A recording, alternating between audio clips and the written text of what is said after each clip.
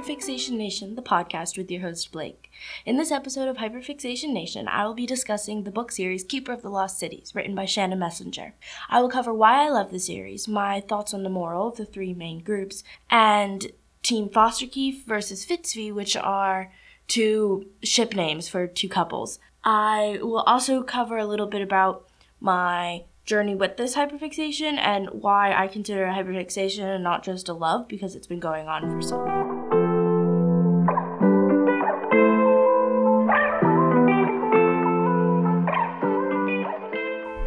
Okay, so I've been reading this series since I was about 8 or 9 years old when my sister got me books 1 through 5 for my birthday, and it's kept me hooked ever since. Keeper of the Lost Cities, also known as KOTLC, which I may say it like that, is a fantasy book series that has some romantic drama, but it's not the main plot point. It has relatable characters, and it has a decent amount of representation of different groups. If you enjoyed Percy Jackson by Riordan and Harry Potter by JK Rowling, you probably will like KOTLC because it is in the similar, genre, style of writing and stuff as those. I have loved these books for so long that one could say it's just a love and not a hyperfixation, but every time I read one, I cannot stop. I just love reading, and I keep reading and reading and reading, and I go into the next one until I finish the series, no matter where in the series I start. And while my interest levels may go up and down, I still absolutely adore these books, and will talk about it to anyone at any time. So it is definitely a hyperfixation, because when I get into it, I am completely taken over by my love for it. It is all about that, and I'm reading any free moment I get, which is kind of bad for school, so, that works.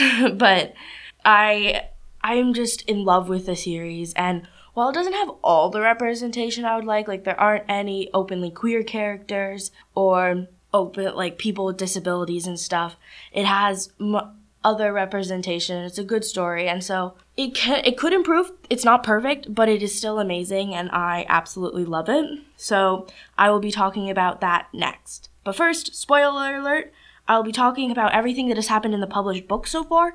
Maybe not everything, but I'll be covering stuff that happened in all of them. So if you've not read books 1 through 9, then there may be some spoilers, and if you haven't read any of it and don't plan on it, you'll just get a whole bunch of, in my opinion, the highlights and all the cool stuff, and you get to hear me and my, oh my god, it's so amazing talking about it, so hopefully you enjoy it.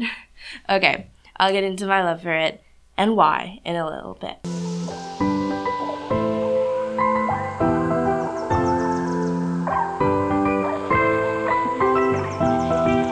Okay, so why do I love this series so much? One, it is a fantasy series. The characters are relatable, which not all of them have, because, some fantasy series, it's these people are 12 years old and they're fighting for their life. But in the first book, when the main characters are, around, 12, 13, they're sort of fighting for their life, but it's not by choice. They're not okay, I'll go do this. It's more okay, I got kidnapped. And, it's just, it has a lot of variety in how the characters react to stressful situations, and because it is a story, they react in some ways that most people wouldn't. Okay, yeah, I have magical abilities, so I'm gonna make this person float, but I wouldn't do that because I can't make people float, sorry. And they are just human, which some things don't show. They show the superhuman aspects more, and this shows just they are just teenagers. They have to deal with teenager things. You love this person, but do you? And it's this whole drama, and because of that, it's a whole love web between the friend group and stuff. And not just the friend group, it's a really big friend group, but it isn't just a triangle. There are so many different people who are I like this person, I have a crush on this person, this is true love. It's chaos, but it's also so interesting because not all of it is said explicitly, and so it's really cool. And so that plays into actually how the villains act with the group. They target people they know they like, but maybe they actually like this one person more, and so it's a little chaos. And the villains are just trying their best in a sense, so you can see that they're human and they aren't really all bad. The villains, yes, their path to their goal is kind of violent and not great for people, but they do have, like, the right reasons. Or not right reasons. They just are so interested in doing what they can and doing it. They're, in some sense, trying to make the world a better place. They're just doing it all wrong, and their version of better place is better for them and maybe not other people. So that's what makes them villains, because they're going against, like, you know, the main group, and that's the main conflict of the series. But they're also, like, relatable. Like, one of the villain leaders is doing all of this because of her son, and she's actually hurting her son in the process, but she has kind of a side that you can understand where she's coming from, which is something that is really interesting, and that is, in my opinion, what elevates good books from great to great books, is when the villain isn't just villain. And in Keeper of the Lost Cities, the good guys aren't 100% good either. Like, they have made mistakes because they're human, and they have mixed history with their actions, which I'll be getting into later. But, like, they change over the course. Like, at the beginning, you can't tell if they're the good guys or the bad guys, and then later they just seem to be trying to do all they can, but maybe it's not always going right. And it's just so cool because you see the character development and how human they actually are, even though they're technically not human and they're elves. But they don't have pointy ears unless they're, like, really, really old, because they're, like, not immortal, but they can't die of old age. They stop aging when they get to adults. But that's all complicated stuff. But I just love how no matter which side it's on, like, you can understand, like, if you were a person actually in the series, like, and you had to pick between supporting the Neverseen, the bad guys, and the Black Swan, the good guys, you can see good reasons to join both. And it honestly depends on your backstory and what you have gone through with which one you're actually going to choose. So I think that's really cool. The series has just the right amount of realistic fiction and fantasy and a little bit of science to it, that it all mixes really well into, like, this little pot of amazingness and just perfect reading, in my opinion at least. And the books, they start off small and they get bigger, so you get more and more of a story each time, and it's just so good. Like, oh my god, I could read these books forever. Now I want to read them again, like, start to finish. Like, they have a whole shelf on my bookshelf just devoted to Keeper books, because they're that good. Next, I'll be getting into the morals of both teams, or not both, the three different, like, leading groups and all of that. So stick around to see more about the ins and outs of how these characters or groups are, like, good and bad.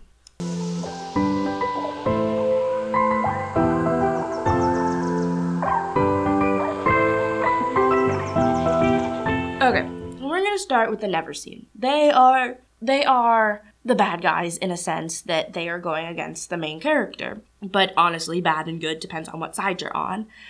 And so Lady Gisela is one of the leaders of the group, and she has a son that is in the group fighting the Neverseen, the Black Swan. And she's doing everything she claims for her son and to make everything better, and she actually does care about her son. Like, she wouldn't actually kill him when she would definitely try to do that to others, and she has suffered a lot, and I understand where she's coming from in a sense, but also she puts her son through so much that messes with her brain in an effort to manipulate and control him. But she just, in a sense, she wants a better world because their world isn't perfect, but the way she's going about it is actually end up hurting her son, which is not what she wants. And then because she cares about her son, she gets kicked out of the group once because she hesitated, like, killing him because, he's her son.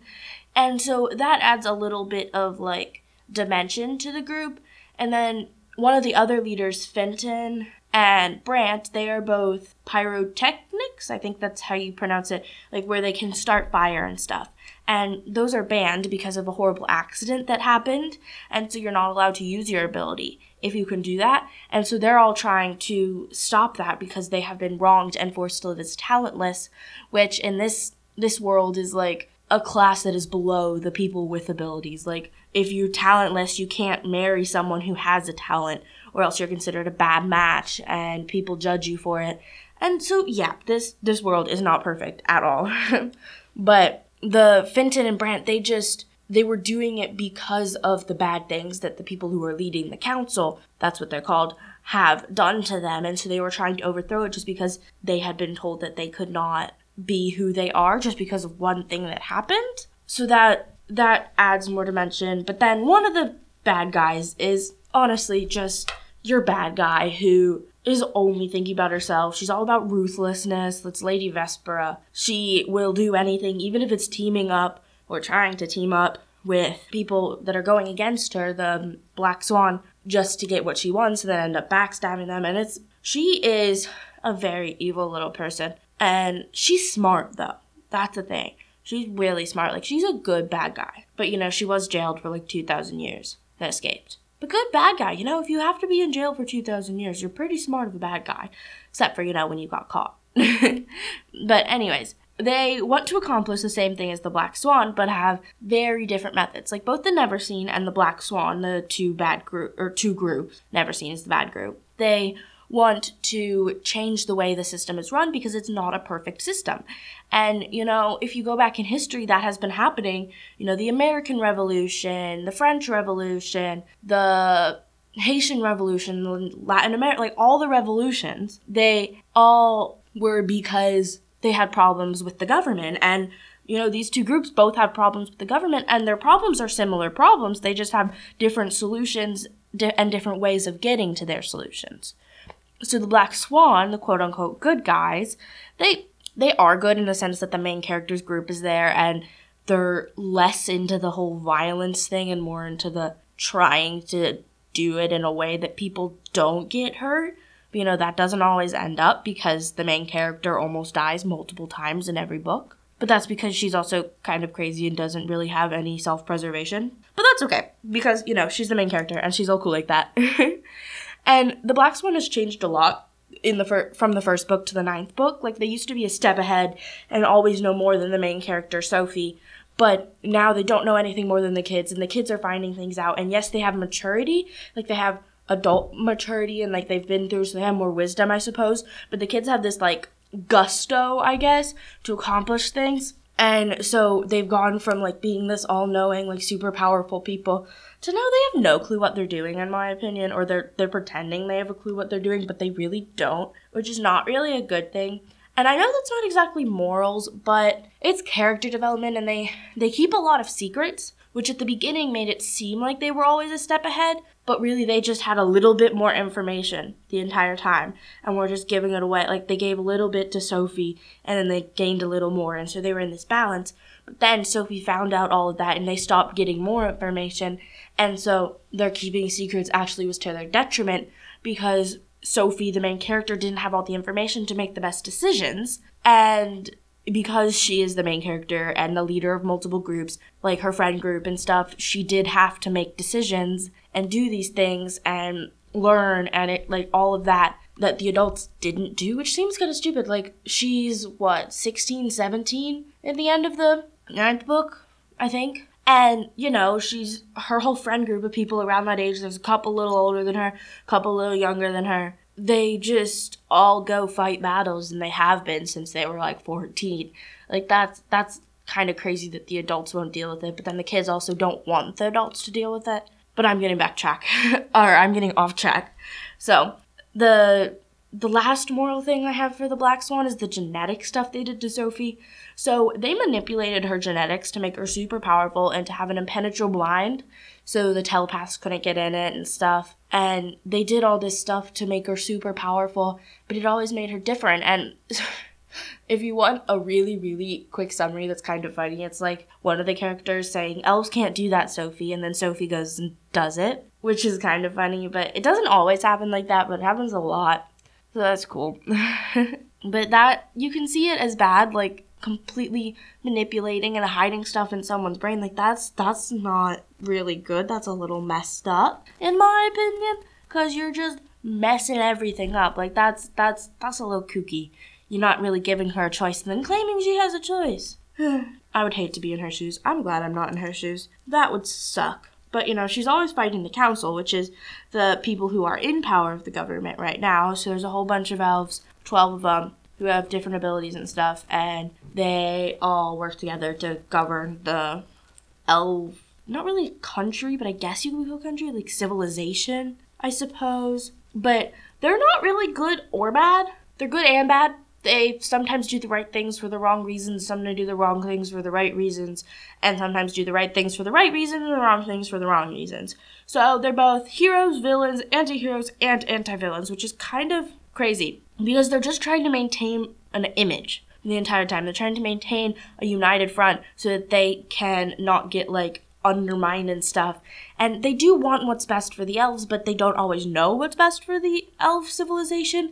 And so in their home, trying to maintain an image, they may be seen as, like, doing things wrong, which I don't know about exactly doing things wrong, but they make bad decisions. They are human. They're operating as best they can with their beliefs and their opinions on how it should work, how, like, the government and the civilization should all be run, and that disagrees with the Black Swan and the Neverseen, which is why this whole conflict is happening, because some people are just done with having to live in a way that they think is unjust, and they have these things called, like, lost secrets in these caches, where things that would break their mind because they're so, like, earth-shattering get put into the caches, and so it's there, but it's really hard to access, and so no one knows it, but it's important information so much that it could hurt your brain, and so it's not the really good system. But I mean, I guess it worked when they were not dealing with a revolution and people fighting against them, but it just seems a little unproductive, let's say. But that's all for, morals and stuff. And next, we have Team FosterKeefe or SoKeefe versus SoFitz or Fitzphie. And that's next. The two ships, amazing. See you in a bit.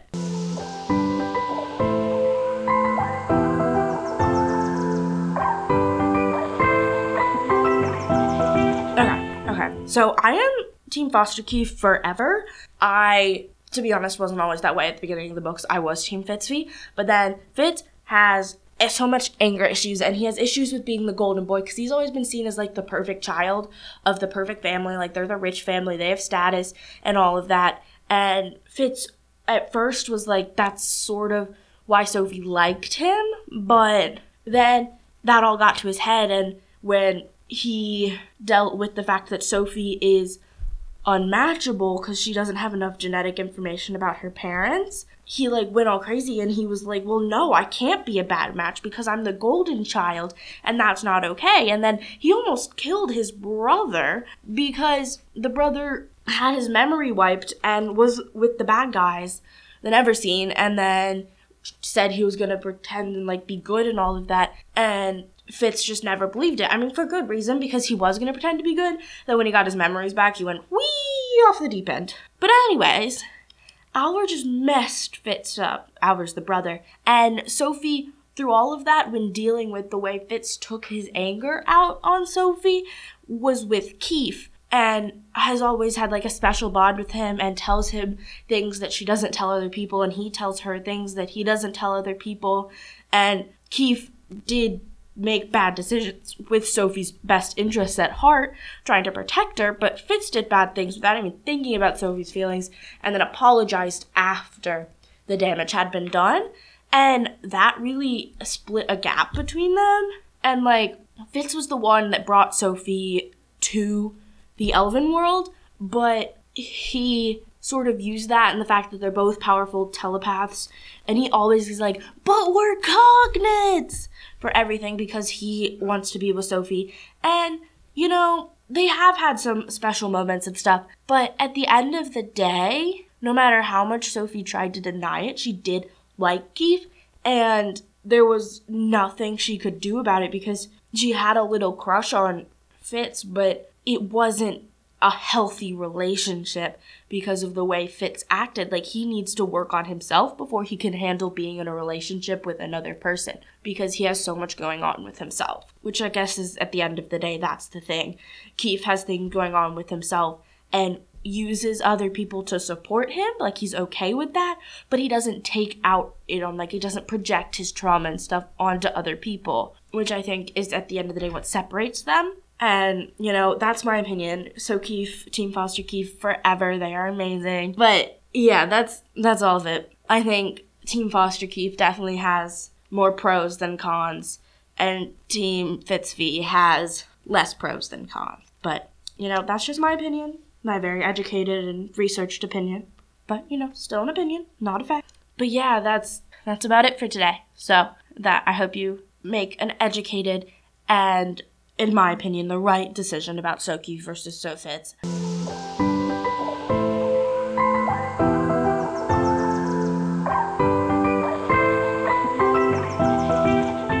Next episode will be about weird but true facts that made my mind spin, and I hope will do the same for you.